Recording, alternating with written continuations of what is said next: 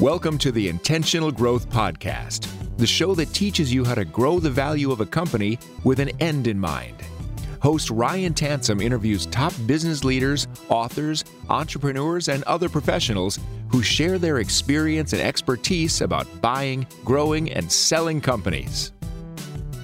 Thanks for tuning back in. This is episode 233, and today we are going to be talking about how you can 10x the impact you have by understanding the 4 stages of a business. If you've not heard of him, my guest's name today is Daniel Marcos, and he is the co-founder of the Growth Institute with the one and only Verne Harnish, who is the founder of Scaling Up. Daniel is a sought-after keynote speaker and a CEO coach, and he's on a mission to help 1 million entrepreneurs scale their impact and reduce the drama in the process. He's a member of YPO and EO, and he's a certified coach in the Scaling Up methodology. He's a graduate of EO's premier CEO program, The Birthing of Giants, and he holds a BS in Industrial and Systems Engineering from Monterey Tech and an MBA from Babson College. Daniel was an early entrepreneur, and he started a t-shirt business at the age of 8 and then partnered with a car dealing franchise to provide cleaning services throughout his high school years. In the year 2000, he built an online trading business that was acquired within 6 months by what was Argentina's largest financial player at the time. Daniel's next business was launched just before the untimely crash of the financial markets in 2008, which he's going to share a lot about.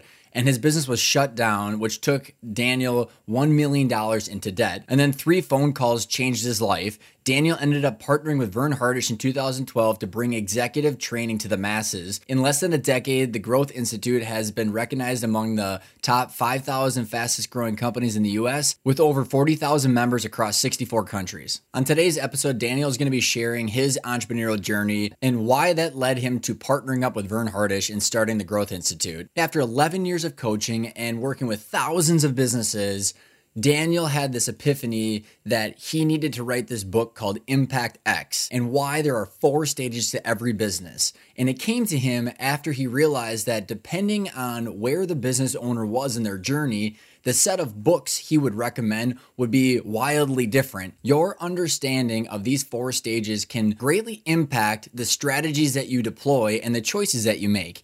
And the reason that I love this episode is because Daniel and I have a very practical discussion about how each stage impacts the strategies that you should be deploying to get to the next stage, or at least provide yourself with some context to determine whether you want to scale up to the next stage and dominate your industry, or whether you want to stay at a certain stage that Daniel calls the perfect blend of profits and drama. The big takeaway is it's a choice. And in order to make the choice, you have to understand the context that you're making that choice in, and you're choosing to tackle the challenges that are in front of you based on the stage that you're trying to get to. And after you're done understanding these 4 stages, I think the best thing that you can do is to educate yourself on how to grow the value of your business with an end in mind. So if your goal is to get to one of those stages, make sure that you're doing it in the right way so you're not wasting time or money. And the best way to do that is go check out our Intentional Growth online course. Go to Arkona.io, go to the education tab. If you want more flexibility, you can choose to do it on your own for $1,000, or you can choose to hire Arkona for 4 coaching calls over 4 weeks, which is $2,000.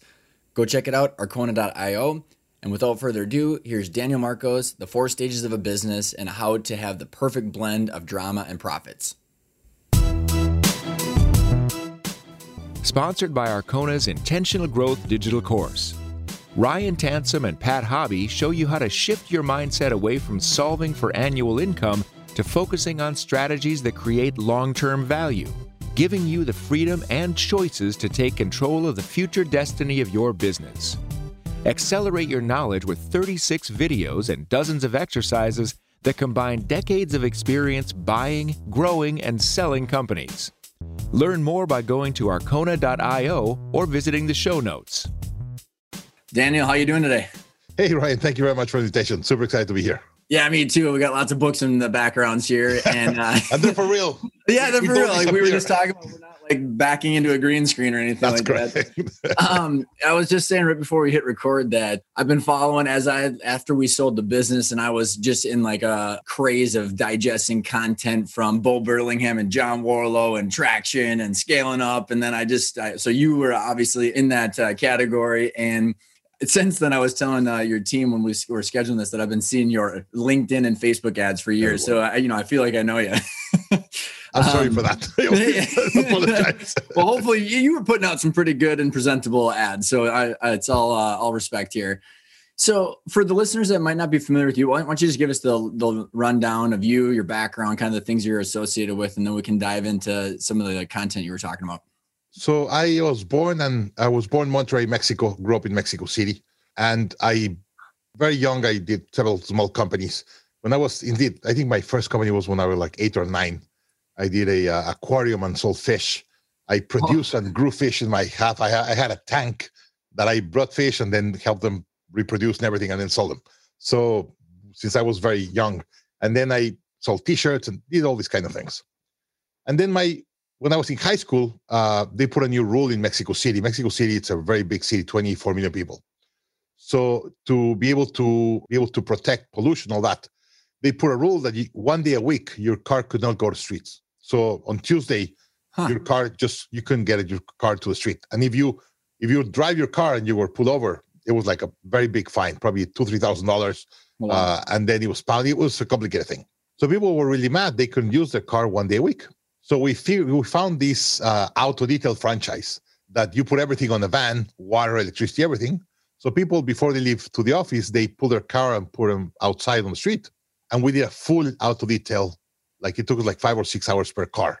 Oh, super cool. But the car was like new when we bring it back. And that was kind of my first real business. I did it through high school. So it was kind of in the middle. Mm-hmm. And then I I went to college. I was going to start another business. And my father was worried that I was going to start another business because I was very distracted by the business in school. So he called my older brother and said, hey, please get a job for your brother. If I'm the dad, I try to get him a job, he's going to get Protect him. But if you're the older brother, you have to do your job, right? So my brother helped me get a job in a brokerage house in the trading floor. Oh. And I got a really great view of how the world runs in the stock market and how the real big money moves. And that's been a huge learning for me today. I was going to all the board meetings and seeing all the investors and the investors' calls and the rest. And we started trading puts and calls and all these derivatives. So it was a great learning experience. And while I was there, through some connections of my family, I got to get a job in Hong Kong. So I went, the day I graduate, that night, I went to my party. The next morning, 7 a.m., I was in the airport. And I flew to Hong Kong to work for 2 years at the Mexican consulate in Hong Kong. And I was in charge of helping the transition between Hong Kong going from England to China. I was responsible for the relationship with Mexico. Cool. Quick side note, Mexico recognized the Communist Party of China before the US. We were the first country in America to recognize the new party that was the Communist Party when they took over. And let's say the Democrat Party went to Taiwan, and that's when Taiwan and China gets divided, and the Communist Party take over China. And Mexico was the first country in America to recognize the new government, and they've always had a special relationship with Mexico because of that. So there was going to be a lot of events and a lot of delegations from Mexico. So they wanted to have a Mexican to be kind of heading that. I'm sure the business and the trade one exploded after that. It was really, really good. My job was more on the government side. So I receive a lot of senators and an ex-president and all that to go and have all this nice relationship and meetings and all that. It was a lot of fun. I had a couple of meetings, like Alan Greenspan. I had one day dinner with Alan Greenspan and the Mexican Minister of Finance and stuff. So it was a lot of fun. But at that time, the internet was exploding. It was 1997, 1998. And I was seeing all these magazines of kids in the US with all this money and in the covers of the magazines. And I was like, I need to do that. So I resigned to my job after 2 years, went back to Mexico, and my idea was to start Mexican startup, a tech internet company. And I said, okay, what can I do? And the thing that I knew the best was finance, because my last work on the brokerage house. So I said, I'm going to do E-Trade for Mexico. So I built the first electronic trading house or stock trading company for the country. And I went to the to the government and asked for a license. In the US and Mexico is very different. Just to give you an idea, Mexico we've had a boom in banks. I think we have 13 or 14 banks in the whole country. The US has like 3,000 banks, right? Yeah. So at that moment, there were 4 banks in the country and like 6 brokerage houses. So I went and asked for a brokerage house when I was like 25. And they what were was like, the reaction? it was a joke. Like, are you joking? And I was like, no, I'm not joking. No, I'm I work in the serious. government there, whatever. No, we're never going to give a brokerage license to a 25-year-old. So get out of here. So I went to my house and I talked with friends and my parents. And my decision was, what can I do when E-Trade wants to come to Mexico? I will have what they need so they could have acquired me, or they need to acquire me. Cool. Yeah. So I came up with a list of 2 things. They want to have a team that could run their operations in Mexico, and they want a list of clients that know how to trade online. So I built like Yahoo Finance for the Mexican market. And that's what we started doing, with the idea of getting a brokerage house later. And very early into that, I had a competitor in Argentina called Patagon. They already had a brokerage house in Argentina, Chile, and Venezuela. And they went to JP Morgan to get this really big line. They already raised like $8 million from Chase. Okay. They want to raise like $50 million with JP Morgan. And when they went to JP Morgan, they said, hey, we want to be the leaders of Latin America. And if you understand a little bit of Latin America, the 2 biggest countries by far are Mexico and Brazil. Mm-hmm. So JP Morgan said, we love the story, we love the idea, but you could not say you're the dominant player in the market if you don't have Mexico and Brazil. Go and buy the number 1 player in Mexico, buy the number 1 player in Brazil, and call me. And so he called me and said, I have a line or an investment of $50 million. I need to buy someone in Mexico. You're the first. If you don't accept, I'm going to go and get to the second one and the third until I buy someone. Yeah, they're on a mission. Like, that's it, right? Because it was going to be game over. Someone coming with 50 million I've raised 200,000 when I did my startup. So someone coming. How long into the business was this? Like 8 months, 9 months into it. Oh wow, not long at all. Yeah. How was the growth up until that point? Pretty decent. We were the first ones to put news and the stock market. Let's say the ticker symbols and all ticker symbols, everything of the Mexican market online. And by the way, interestingly, in Mexico we had just one, like Reuters. You have Reuters in the US have all this data on the screens. There was one Mexican company. So when I went to them and said I want to buy your feed, and they laughed at me and said, like, how can I give you the jewel of the crown? And I had a pretty tough negotiation. I got very lucky with the CEO, and I don't know why he liked me. I was this young kid emailing and sending him letters and videos, and not understanding the word no, right? Yeah. And indeed, it was interesting. One day he called me and said, the agreement is done. I'm not going to discuss. I'm not going to negotiate anything. You have to go to my office in Mexico City, because he was in Monterrey. If you don't like the deal, that's it. If you're okay with the deal, sign it. And I was like, okay. Went to the office, and it was exactly what I needed.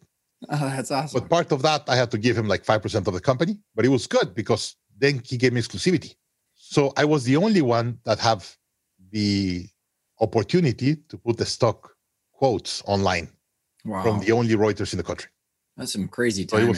I was very lucky. I was very persistent, but very lucky. So whatever. So I sold to this Argentinian company called Patagon. They bought the biggest player in Brazil, another entrepreneur that he was doing amazing things, NetTrade. And next Monday, we woke up in New York, went to JP Morgan and said, okay, Mexico, Brazil, Argentina, Chile, and Venezuela, give us 50 million. And JP Morgan helped us. We raised 53 million. We got Goldman Sachs, JP Morgan, Intel, Microsoft. Like, it was the best dream run you could get. Carlos Slim from Mexico and stuff. And we start growing like crazy. Did you have any equity in the new business, or did you cash out completely? Or was there any? They paid me all my stocks, and then they gave me a really big bonus in options for me to be their head of Mexico and Central America. Okay, cool. So I stayed a major incentive to go out there and scale the heck out of it. That's correct. Indeed, we sold it. I'll tell you later, but we sold it 8 months later. The market was very, very hot. It was yeah. You're selling it on hockey stick growth. That's correct. But when we sold to Santander Acuarios, the Spanish bank, and there were a list of 13 key employees the day they bought. I was one of the 13. And if the 13, we did not stay with all our stock, the deal was not going to go through. Mm-hmm. So it was a great experience. Had a due diligence with JP Morgan and the rest. So that really obligated me to grow really, really fast, very, very young. Mm-hmm. So I was 26 when we sold to Santander. And I was 28 or 29 when I left Santander. And it was a pretty big operation. So what were your plans? What were your plans after? I mean, so, and why did you leave? Like, so what was the next journey? I did what I could do. We opened 5 banks, 6 brokerage houses in the region.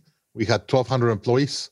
It was time to leave. And we had spent in all, in and out, $1.2 billion.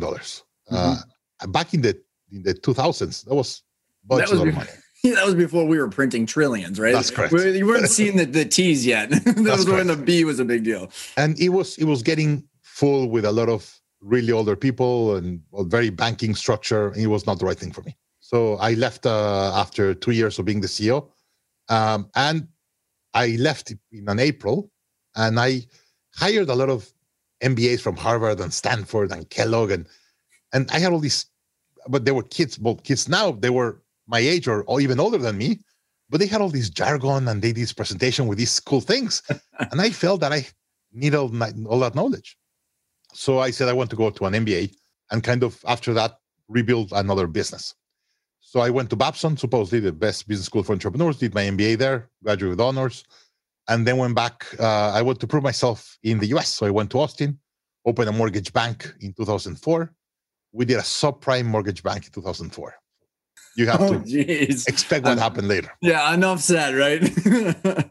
So quick story. We got a line of credit with Goldman Sachs, $500 million to give loans to undocumented Hispanics. So my business was all undocumented Hispanics. Of course, that portfolio got crushed. Yeah, 2007. No, so I got a call one day. So we got it through a friend of mine in San Diego. And my friend called me one day and said, no more. I was like, what do you mean no more? I have like 80 on the pipeline. And he said, no more. You shut everything down, fire your employees. And by the way, the one you closed yesterday, you have to go and get the guy out of his house. So I had to rent a truck, go to someone's house, get all those things out, change the lock, and give him his checks back. You didn't know that repo man was part of your job description, right? It was hard. It's probably the toughest week I've had in my life. I fired 120 people. We lost a lot of money. It was tough. What was your biggest learning lesson out of it? Like going into the next thing, what did you reflect in that moment? I'm sure you've done it a lot over the years, but what was when you look back and go, okay, here's kind of the big takeaway? So the biggest mistake we make as entrepreneurs is we believe that our business and us, we're the same thing. And when your business is a failure, you believe you're a failure. And that sent me in a rabbit hole. I will never want to be back there. And I had probably 6 months in big depression, gained a lot of weight, had a lot of marital issues with my wife. It was a tough space in my life. Hey, just a small comment on that, Daniel. The reason that this show exists and my business exists and what we're doing is I read Bo Burlingham's Finish Big book. Yep. And I was just like, I wish I would have read this before we would have sold and made that drastic decision. Cause you just, there's this like you said, it's like your identity, your ego, the business, everything, just big, huge, ball of yarn. The amount of entrepreneurs or CEOs or leaders of companies, after they sell their company, they get depressed. It's really high, like really high. Even if you sold it and make a lot of money, you get depressed. What do you think? Imagine if you lose your business and you lose your money, that's even worse. Right. Yeah. It doesn't come with a huge, country club price tag that you can brag about, even if that's not the real number that went in your bank. So I remember I went to my wife that night and I said, I lost everything, every penny that we have. We have no assets. And I have over $1 million in debt. And that was the closing.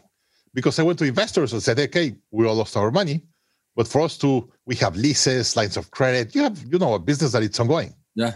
And I did run out my numbers and it was a little bit over $1 million in debt. And I said, okay, everyone puts their money and we'll clean the house. And they look at me and said like, we put our money, we already lost our money. That's it. But you own it. So I own it. So what did you do? And then how did you, and what were there anything in so you got the debt, which you got financial stress, which, ripples into the. And then I had no job. I'm from Mexico. My visa was attached to my business. So I had to come back to Mexico. It was a lot. So there were 3 phone calls that really changed my life. I will tell one of them. Vern Harnish, the author of Scaling Up. So Vern coached me before, and I went through his program called Birthing of Giants in MIT. That's how EO started and grew. And by the way, I'll tell a story later about Birthing of Giants. There's a night called the Night of the Living Death. And that's what makes the program that is. But let me. So Vern called me and said, what are you going to do? And I complained. I think I even cried on the call. I was really in a bad moment. Mm-hmm. And when I finished after like half hour, he said, are you done? And I was like, what do you mean? Are you done complaining? And I was like, yeah. Maybe, and he said, what's next? Yeah, I guess. And he's like, what's next? And I was like, I'm going to go back to Mexico, get a job. And I need to pay the school for my kids. Like, I need to put money and food on the table. And he said, and how are you going to pay your debt? And I said, I have no idea. But I'm not even thinking about that. I'm thinking how to make some money just to pay for rent and school. Yeah. And he said, why don't you start coaching and become a CEO coach? And I said, no way. I don't trust myself as an entrepreneur. How can I coach others? And he said, that's precisely why. Because you went through such a hard process that you have to make sure it doesn't happen again. And I said, I love the idea. It sounds very sexy. But first, I cannot pay you royalties. I cannot pay you for the license. And I really have to go and get a job. And he said, fine, go and get a job. And on the weekends, start coaching. And with all the money of the coaching, you start paying your debt. And I was like, okay, sounds good. So I said, hey, but I cannot even pay you for licensing and the rest. He said, don't worry. What year is this, Daniel? This was 2010, 11 years ago. So I got certified as Scaling Up coach back then. And I began coaching in Mexico over the weekends. And 6 months after, I was making more money on the weekends than I was making in my full week. So I resigned to my job and became a CEO coach full-time. I got a question about that process because the numbers the money is great. I'm curious, what did you do to mentally overcome that failure feeling, or like, hey, now I can coach and I can give advice? Because I think that's kind of tied in that whole identity issue, like trying to get over that. So there's a lot of things. And here I'll come back to the other two calls. So I got several calls when all of this process, but 3 that were significant. One was Vern. Vern is someone that I admire for many, many years, founder of EO, author of Scaling Up, like really, really important guy in the world and all that. And he called me and said, like, I know you could do this really, really well. And that was huge. Then I got a call from a very good friend from high school back then. He was the head of Google in Mexico. He was the first employee of Google in Latin America, and he was the head of Google in Mexico. And he calls me and said, hey, they just promoted me to be the head of Google in Latin America, and I need to put someone to be the head of Google Mexico. Would you want to be the CEO of Google Mexico? And I was like, no, I can't. And the guy said, why not? I said, because I just don't trust myself, cannot run it. And I declined the call. So we spent like half hour on the call, whatever, and I declined. So we hung up the phone. Oh, wow. The next day he called me back and he said, I'm not accepting it. You said, no, you're going to go through the process. I don't care. So it was really big that in my worst moment, I was offered to be the CEO of Mexico of the biggest tech company. And that was really big for me. By the way, I went through the process. I was not offered the number 1 job. I got offered number 2 job. So I got a call from the head recruiter after like 6 months of interviews, 16 interviews. It was crazy the process they had, by the way. And that's on its own, it's a great learning experience. And she called me and said, hey, we love your experience. We love your execution, but we're very worried that you don't understand the core values of Google. So we do not want to offer you the number 1 position. We want to offer you a number 2 position. And in 1 year, we'll make you number 1. But we want to bring someone that it's a Google employee that understands culture, core values, and everything. And that moment, my coaching business was doing very good. Mm-hmm. So I said, the only way I'm going to do it and kill my coaching business is if at least I get the number 1 seat. Mm-hmm. And she said, that's not on the table. Or you accept number 2 or we stop talking. And I said, no, I don't do it. Okay, thank you very much. And she hung up. So I called her back and said, hey, wait, we're starting to negotiate. And she was like, there's no negotiation. The core values and the way we run things, it's so important that you get it, that if you're not willing to learn it, then you're not the right candidate. And I told her, hey, my coaching business has exploded. That's why I'm leaving my job after 6 months. So if I'm going to do it, it's because it's going to matter. And she said, well, that's the offer today. And I said, thank you very much. I'm not going to take it. And that was it. And then this was the 3rd call and was the most important for the mindset. So my parents sent me a letter and they express what they were feeling and several other things, very, very important. But there was one thing that I think what made the change. They wrote in the letter saying, life gives you very few opportunities to learn fast.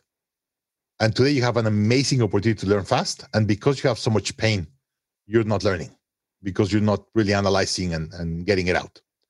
So we recommend that we put it on the table and learn from it. And I said, fine, I'm in. What do we do? So I called them the next day, said, what do we do? And they said, we recommend we hire this guy that he leads these kind of sessions. And let's sit down for 2 or 3 days and go through a full session. So we got in a room, 4 white walls, my wife, my mom, my dad, this guy, and myself for 3 days. Oh, how intense was that? It was tough. You're putting it all on the table at that point, aren't you? It was really tough. But I'm extremely thankful for that, because that obligated me to touch bottom and put everything on table and accept the blame and the guilt and all that, and then start rebuilding. Was there a moment that you knew in those 3 days that you'd overcome and were ready for the next chapter? No, I didn't have. So this guy, interesting, his model was to put me down and destroy me the first 2 days, so I could get to bottom and then start rebuilding the last day. Brilliant process. I still in contact with him. He's been very, very important for me and my wife. That's awesome. So I didn't see it at that moment, but he did this process for me to let go of everything and just start from zero. And I was 35 back then. Okay. So then as you're rebuilding, like what was the next chapter? I mean, you got the debt, you got a new mindset, you got, there's a lot going on, but so here's where it begins rebuilding, right? So I become a coach. The way you get clients in coaching, all that, is you do all these workshops, or in that now you do podcasts. Back then there was nothing of this, right? The physical things, the things we're not doing today.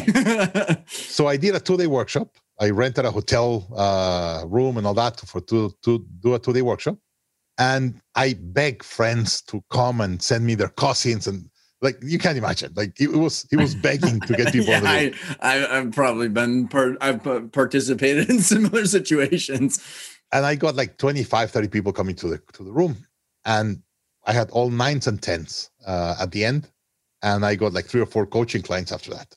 Oh, cool! And it was impressive. I remember I told my wife that night, like, I don't believe that this happened, because the impact and the mindset, it was huge. And then you begin giving lectures and giving coaching, and you start getting confidence little by little. Another thing that happened important for confidence, an entrepreneur from Guatemala, called the US, asked for a coach, and they said they were going to send you this coach from Mexico. He's the closest coach and the only one to speak Spanish. So they sent me to Guatemala. I've been to Guatemala, to the ruins, a couple of times, like different country, all that. And I was sent, this entrepreneur, very wealthy guy, picks me up in an armored car with machine guns and everything. And I was like, what? And they take me everywhere in an armored car, and work with his business, and he had a decent sized business. And then he puts me in contact with his investors. And I just begin getting to know this very big business community in Guatemala. And Guatemala is a very small country, less than 100 billion a year of revenue, the whole country GDP. Yeah, I didn't know that. There's 10, 15 families that they have close to $1 billion businesses in the country. And you get this small consultant with all this experience, and then I kind of begin getting connected. Got it. And wow, that was huge. As a way, and I tell this entrepreneur, he was very important for me as a coach, because I was from Mexico, and then they invited me to this foreign country and started giving coaching, and it was big, and that helped a lot to gain back confidence. And I started getting in projects that were really big projects, 25,000 employees, and start getting in board meetings and really big businesses. And it was huge learning and the confidence building behind that. So I'm very, very thankful for the opportunity that happened and how things got connected. It's just you're out there and you start to do your best, but then you get lucky, and a lot of things begin connecting, and then that one that's on top of the other and the other, and throughout this, you're coaching using the scaling up framework? Mostly, is that what you? Yeah. Okay. I probably Did you have any spin by yourself or anything like that? So I'm writing a book today that I'm going to publish over the summer called Impact X. And that's what I've been building as my practice. My base scaling up, but I learned a couple of things. First, when I go to a company, I ask them about their systems. And they show me their accounting system and production system and customer support system. And then I say, okay, show me your CEO system. And this is what they mean. How do you run as CEO? What tools do you use? How do you take decisions? How do you communicate decisions? And they're like, no one knows what to say. Everyone kind of baffles, right? So no one really teaches you how to be a CEO. So I start learning from all my clients, everything they did, and I start collecting what works. I've been a coach today since 2010. 2010. So 11 years. And I've learned a lot from really, really, really good entrepreneurs. I've been very lucky coaching entrepreneurs doing amazing things. And I've been collecting all this data and knowledge, and I've been putting it together. And the other thing that I learned is, as entrepreneurs, they said, hey, give me your best book, and you recommend a book or a methodology or a thought leader or something. And it really depends on what stage you are at and what problems are you having. And so my model is understanding there's 4 stages for you to scale a company. And like whenever you're a baby, kid, adolescent, an adult, you have to feed them differently. The attention is different. Like the intentions, everything is different, right? Same thing happens with your company. Yeah. The employees that you get, the learning, the methodologies, everything. So in the book, and by the way, we'll leave a link below the podcast where they could download some slides so they could kind of follow what I'm saying. But in each stage, there are certain things you have to get right for you to be able to go to the next stage. As an example, what I call stage 1 to 5 employees, you have to get your product market fit and you have to redo your strategy. It's all about really understanding if you have something that the market will buy or not. Yeah. Right? The only thing that matters on stage 1 is that you prove it, that you prove that there's a fit for your product and people are willing to pay for it. I want a quick question in the middle as you go through this, Daniel, is how many of the people, because I'm really interested to hear the 4 stages. I'm curious, as you pulled information from people in your experience over the 11 years, how many people knew where they were at? And the reason I ask that is like this intentional, which is one of our favorite words, is if you're in stage 1, do you know you're there and why? Right? Because like when you think about stage 1, like you and I were talking as right before we jumped on, is what are your intentions? And if you don't know what your intentions are, you're kind of just bumbling around in those different stages. And so maybe, I don't know if you want to weave that in the couple other stages. Or... So I'll tell you a story and then I'll explain why. Yeah, great. So one day I was trying to hire a coach for my business. And I called the coach and we're going to have this call kind of to understand if we like to work with each other and all that. And before I start asking him questions, he said, can I ask you a question? And I was like, oh, what? Is it your first company? And I said, no, it's my third. And the guy said, okay, great, continue. And I was like, why do you ask the question? And the coach said, well, I don't work with entrepreneurs that are being entrepreneurs for the first time. And I was like, why not? He said, because they don't know what they don't know. And they're usually very difficult to be coachable. So you already know what you don't know. So let's move forward. And that was it. And I hired him as a coach, and he was very, very instrumental for me for 2 years. Rich Rusakov. He's an expert on getting loans, and he helped me get this huge loan when I had a credit card in the US with $1,000 limit, and he got me $2.5 million of a loan for my business. That's exponentially better than a little credit card with some. It was amazing, and no collateral. I didn't have any collateral in the US. Of course, everything we buy, we put as collateral, right. But still, like that's crazy. There was no comparison, right? Yeah. And that was his question. So, no, entrepreneurs, they don't know what they don't know. Yep. You try to get mentors and investors that people kind of guide you, but people don't get it. So after I kind of built the model, I've been teaching the model, and I teach the model to entrepreneurs that are 4th stage and venture capitalists and the rest. And they were like, wow, now I understand my last 20 years, why it has happened the way it has happened. And you just explained to me in an hour. So quick story. I teach this model a month ago to a group called Visioneers. There's an entrepreneur called Evan Pagan, has been selling online for many, many years, over $100 million in education. And he put this mastermind in the pandemic, and I was invited to the mastermind. Brilliant people. It's crazy the level of people in the mastermind. And I presented in December, And after I presented, there was some really good comments and the rest. And that was it. An hour after, I get a text from one entrepreneur who said, Daniel, you completely gave me a light of what has happened in my life. And he said, I had 225 employees 5 years ago. I was making $25 million of revenue, and I hated my life and my business. I was miserable. I kind of imploded my business. Today, I have 16 employees, make $7 million, and I'm the happiest ever with my business. I really believe on stage 2, whenever you're around, let's say 8 to 12 employees, that's the best combination of revenue, profit to you as the owner, and drama. If you passed 12, the drama just goes through the roof. And then you get to stage 3 that I call the scaling stage. And the stage 3 has like the valley of death between the stages that goes, let's say, around 12, 15 to around 60, 80. The valley of death is really horrible. So if you jump above 12, 15, you have to go all the way until 60, 80. If you're going to stay in the middle, don't even do it. And you're referring to employees right now. Is there revenue or EBITDA sizes that correlate to that? Because I know, different industries are kind of set up differently. There is, but I'll give you one standard. And by the way, it changes if you're in technology and other things, but I'll kind of give you a standard. Okay. The average mid-market or small business in the US, service business and all that, they do an average of $120,000 revenue per employee per year. So whenever I talk with someone, I always ask them, how many employees do you have? And they say, I have 10 employees. Oh, you should be doing around $1 million too. And they look at us like, did I show you my financials? And I was like, no, but that's the average. Like everyone does that, right? Yeah.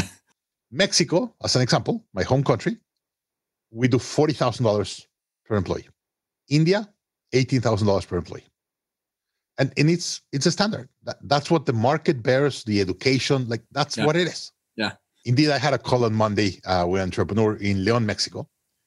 And the guy said, yeah, I have X amount of employees. And I said, you're doing between 75 and 80 million pesos.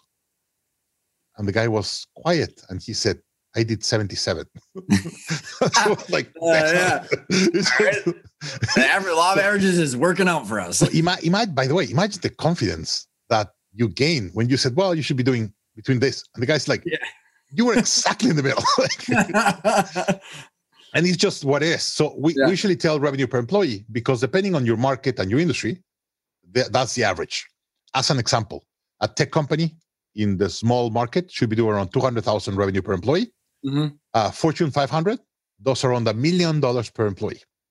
Okay. Super interesting. I think our old business, Daniel, I want to say it was like 200 or 250 per employee. And that's what, but you got it to 10 million revenue, right? Yeah. Yep. I think you were in the second part of stage 3. Got it. You were probably around the 150, the average. You were doing a little bit more than that. Got it. Yeah. But at around 10 million, you should be doing around 150 per employee in the US. Okay. Yeah. Because at 20 million, we had 115 employees. We had too many employees at that point, but there it goes. Yeah. So what I usually talk about number of employees, one, because your market and industry, but two, the complexity of the operation is the amount of employees. It's not your revenue. The complexity is because the amount of team members that you have. So what happened after 12, 15? You have to start getting your first line of managers. And that's where all hell breaks loose. Because you have to, instead of being a leader one-to-one, you have to be a leader one-to-many. And the complexity of leadership one-to-many is astronomically more difficult than one-to-one. Mm-hmm. So, and then gets you to around 60, 80, that you should be doing around 10 million mark. Okay. You have enough margin to hire an amazing line of defense. Totally. A great CFO, great head of operations, great head of sales. Until then, you don't have enough margin to hire a high caliber team. And that's why that valley of death between stage 2 and stage 3 is really, really tough between 12, 15 to 60, 80. Because you're cash strapped and you're trying to grab the bull by the horns and you're running with it. And you have to invest in infrastructure heavily. You implement SAP and all these kind of new tools that you don't have the money.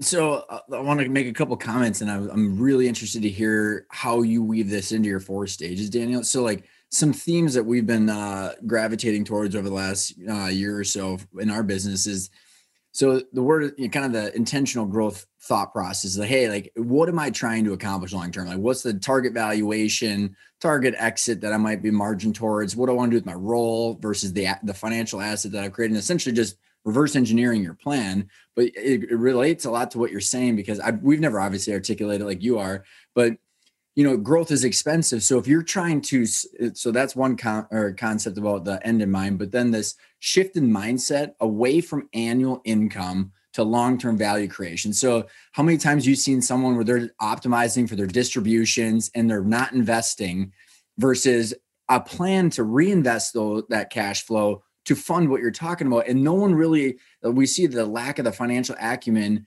really hamstrings people because they don't know how to map that out. And so what happens is we see so many times where people don't make a decision, which just means they don't know how they're accelerating through those 4 stages.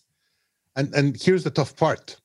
Imagine you are a kid, you're going to be an adult, you're an adolescent. And whenever you're an adolescent with all the hormones and everything, you have a lot of drama, right? Same thing happens in this stage. If you don't understand that you're going to go through those hormones and drama, you prefer to come back and be a kid. You can't imagine how many companies they said, this is just too much, I'm going to go back. No joke, quote unquote, from a client of ours that went through one of our training programs. He said they scaled up to 53 employees and he scaled back down to 16 because of that exact reason, what you just said. He was making less money with more headaches, so he scaled back down. But so here's the issue. Because that guy didn't understand, he said, I'm out, and went back to 16, right? Mm-hmm. Mm-hmm. He didn't understand that he probably needed to go to 60 or 70, and he was past the drama, right? That's the difficult part. You need to, if you're able to understand that, then you're able to take the decision correctly. Because I couldn't agree with you more, Dan, because like I believe that if people know why, you can deal with the challenges. But if you don't know why it's happening, you're going to, the expectations are loose and you just don't know what to do. That's correct. Game over. So whenever you get to around 60 or 80, how many private equities funds are out there that they're dying to take your company over your hands? Yeah, begging you to take their money. Yeah. So they if he was able to take the 65, 70, he was probably going to get a private equity fund to put 10, 15 million into his business and take it off his hands. Oh my gosh. He didn't want to do it. So I got a couple questions. So I love how you enter drama in there. And so I want your definition of drama. But before I do, so like when we turned around the family business, there was a lot of drama, like toxic people. And then it became amazing. We read the Zappos culture and the delivering happiness. God bless Tony. And like, what is your definition? I know what I went through. I'm curious. And like, when you use it, like what are some of the scenarios? So let me explain drama on the client side. So sometimes you go to a restaurant and there's music, the waiters are in a nice mood, your food comes on time, hot, all that. And sometimes you go to restaurants and you hear the waiters shouting to each other, plates falling, the food comes to you late, cold. That's drama. That's how people feel it, right? Totally. That's how it feels. And so if you as a client feel like that, inside it's times 5, right? Like people get out of the office at 5 or 6 and they're exhausted. It's like they feel they come in and there's a battle. You have to be defending yourself and fighting and not talking to people and protecting. And it's a lot of drama. If you have a team that has great culture, is the right team, whatever, no drama. Everyone knows what you need to do. You have the right money to hire the right people, completely different. So if you're able to play chess, let's say, and understand your moves, 5, 10 moves before, and you say, hey, I'm going to need $5 million of investment or $3 million of investment in a year. I start looking for it with time, like all these kind of things. You could plan it correctly if you really understand the game. But if you don't understand the game, you realize you need to raise $2 million whenever you're $1 million in debt and the bank chasing you and all these kind of things. And that creates a lot of drama.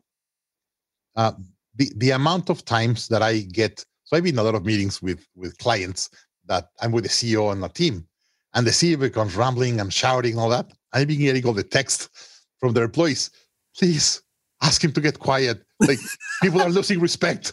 Please save my boss. Like, all the time. But we have so much pressure that we need a space to let that pressure go.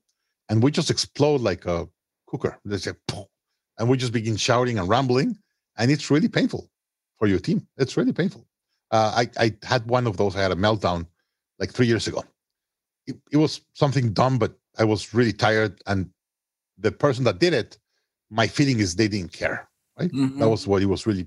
And I shouted and I was in a really bad mood. And I realized it was not as big, but for me, I made it really big because of my stage at the moment.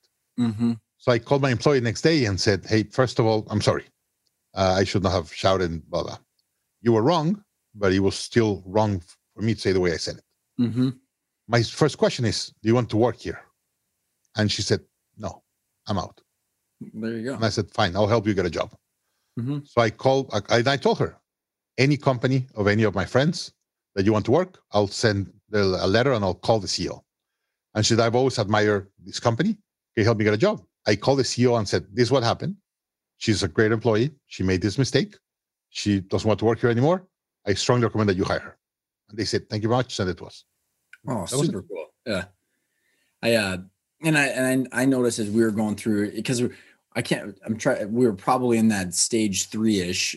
And when we were turning around, it was like all that stuff that just kind of the pent up demand of the infrastructure investment, all the people investment, all the stuff that you're talking about. I remember like it was that kind of that first restaurant example you gave, Daniel. And like this, when we were done with that whole process, that joy and the happiness and people's ability to just enjoy each other because the data was there. And so this was a pure survival mode for me, where like to eliminate the drama, because it was so like, I mean, when you go home, right? Like, okay, where's the Captain Morgan? Give me the Diet Coke. And it was just like, if we can eliminate that by just making the data the enemy and the competition the enemy, it was, and then like I would sit down and I'd sit someone across from me and like, I like you, we're on board with same core values, all this, but this is what we got to do. And then if they didn't accomplish it, it was their fault. It wasn't my fault. And it was just like, so the data became kind of my crutch to, not necessarily a crutch, but my enabler for that. That's why I'm so biased with scaling up, and I love the model so much.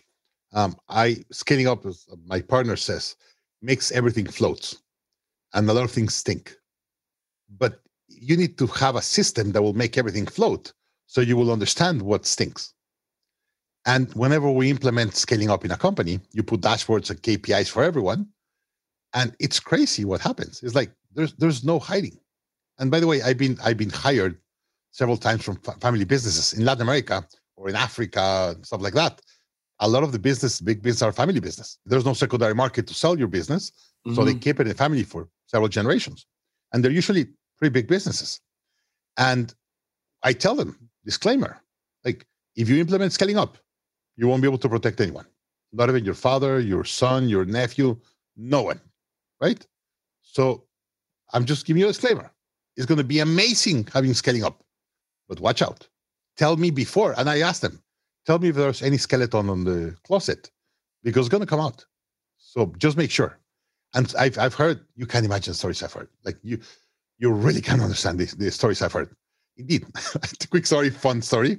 One day I got hired by the CEO, and he said, we're 6 cousins working in the company and 3 or 4 need to go. But if I fire my cousins, my grandma will hate me. So I need you first to help me identify and have data why I need to fire my cousins.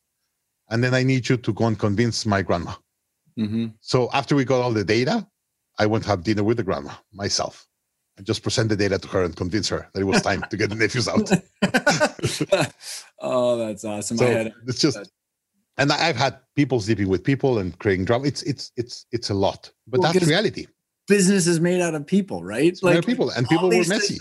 How many times you've seen a private equity firm that's got this beautiful spreadsheet of valuation, multiple growth, and you're like, there are people that are supposed to execute these numbers, by the way. So in Mexico, as an example, we have now a lot of private equity and venture capital funds that we didn't have before. We've had an explosion of capital. Most of the funds in Mexico are built by finance people, not by entrepreneurs. In the US, most of the most successful venture capitals are done by entrepreneurs, successful entrepreneurs that now they went into the money side. So a lot of the funds in Mexico and Latin America are run by finance people that they're not very experts on running companies. Mm-hmm. So in Latin America, I work a lot with the funds. And they said, hey, we're investing $20, $30 million in this company. We're going to give them 30 million plus 300,000 that has Daniel Marco's name. And you're going to go with the CEO for the next 2 years. Yeah. And you're going to make sure that communication gets done right. Mm-hmm. And I'm sent from the fund kind of to help align interest between the entrepreneur and the fund. And most of the times, I'm on the side of the entrepreneur. Mm-hmm. The fund just asks for things that cannot be delivered. And my job is to come back to them and say, here's the data. It's interesting, Daniel. I've in a previous show episode, I talked about like a Venn diagram. You have finance as one circle, and then operations and business running as another. And then there's a little circle in between that are a small percentage of people that understand both. And I don't know how the understanding of, when I say finance, like valuation, value growth, like multiples, like how important, or how do you get people in the understanding those 4 stages of growth to understand like the numbers are the path to get there, but such few people went to MIT and had a finance degree or something like that. So they know how to sell stuff. They know their marketplace is super competitive, but they don't understand that part. So quick story. I work a lot with John Ratliff, scaling up coach, brilliant guy. He grew a company and sold it. And in the process of selling it, he realized the amount of mistakes entrepreneurs make when they're selling it. And it's crazy that we spend years and years and years growing companies. And whenever we come to the time of selling it, we don't really understand the process and leave a lot of money on the table, but like a lot of money on the table. And I work with John precisely with that. Every time we get a company he wants to sell, I send them to John. He does that. And when we sit down with an entrepreneur and kind of understand their value, and it's just, they have no idea what they have in their hands. They have no idea how the markets work and how to work with the private equity group. Mm-hmm. And it's like, we've seen numbers that you just can't believe, that the entrepreneur said, yeah, my company is worth 20. And when we come and value it and really understand what it is, it's probably worth 75. Mm-hmm. And they just have no idea. And they said, no, if you give me 20, I'll be happy. Indeed, my wife says, if you give me 10, I'll be happy. I was like, it's worth 70 or 80. Right. Because they don't understand the value of the asset. That's correct. All right, Daniel, I know we're running short on time here. This has been a fun conversation. You got your internal team blasting you. So let's wrap it up. You're going to have a bunch of links in the show notes. I'll give you one link for you to download a lot of slides. Yep. And on the slides, I kind of show the 4 stages, what you have to do in each stage to get it right and go to the next stage. And then there's 4 or 5 slides, how you have to evolve from entrepreneur to CEO. Awesome. We become the bottlenecks of our businesses. We are the biggest bottleneck everywhere in our companies. So here's just the second part of the model. You have to fix 3 things or work in 3 things. First, work on you. And you have to have all these tools to help you grow and become a CEO and a better leader. So you could really build a great team. People say, I want to build a great company. And I was like, you cannot build a great company if you don't first build a great team.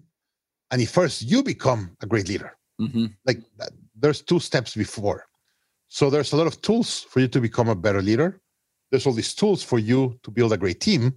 And then there's these tools for you to build a great company. Mm-hmm. So we have this grid of 48 things of what you have to do in each stage in these 3 things. Sweet. That's awesome. Go and improve. So, yes. 2 questions. What does the word intentional mean to you? Intentional. That you understand why you're doing what you're doing. A lot of people don't understand why they do what they do. I love it. What's the best place to get in touch with you and all the material that you guys are, and the book, all the stuff that you guys are? So my book's going to be called Impact X. It's going to be published in the summer. I will give the link below for you to get some slides. And after the slides, you're going to get an email with a link. And we have like a 2.5-hour video of me getting all the first part of the module of Impact X for free. I'm just giving away the words. Daniel, thank you so much for coming on the show. This has been a blast. Same to you. Thank you, Ryan. And we have to have a longer conversation, you and I. Thank you. Bye.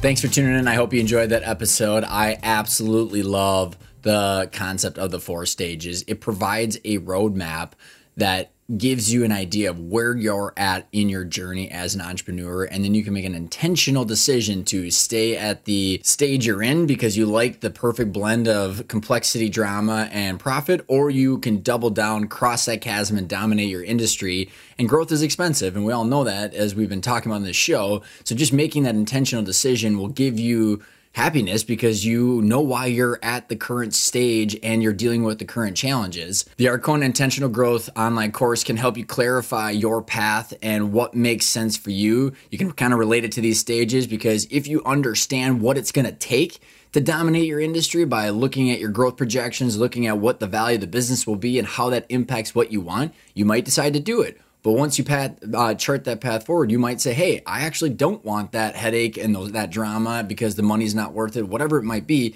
But it's regardless of what you choose, it's your choice. So go check out our course. It's arkona.io. Check it out, Intentional Growth. You can do it yourself or you can do it with us for 4 coaching calls. And I believe that you'll have the clarity on what is right for you and then how to clear the path to go get what you actually want instead of just hoping and wishing and dreaming. Thanks for tuning in. I will see you next week.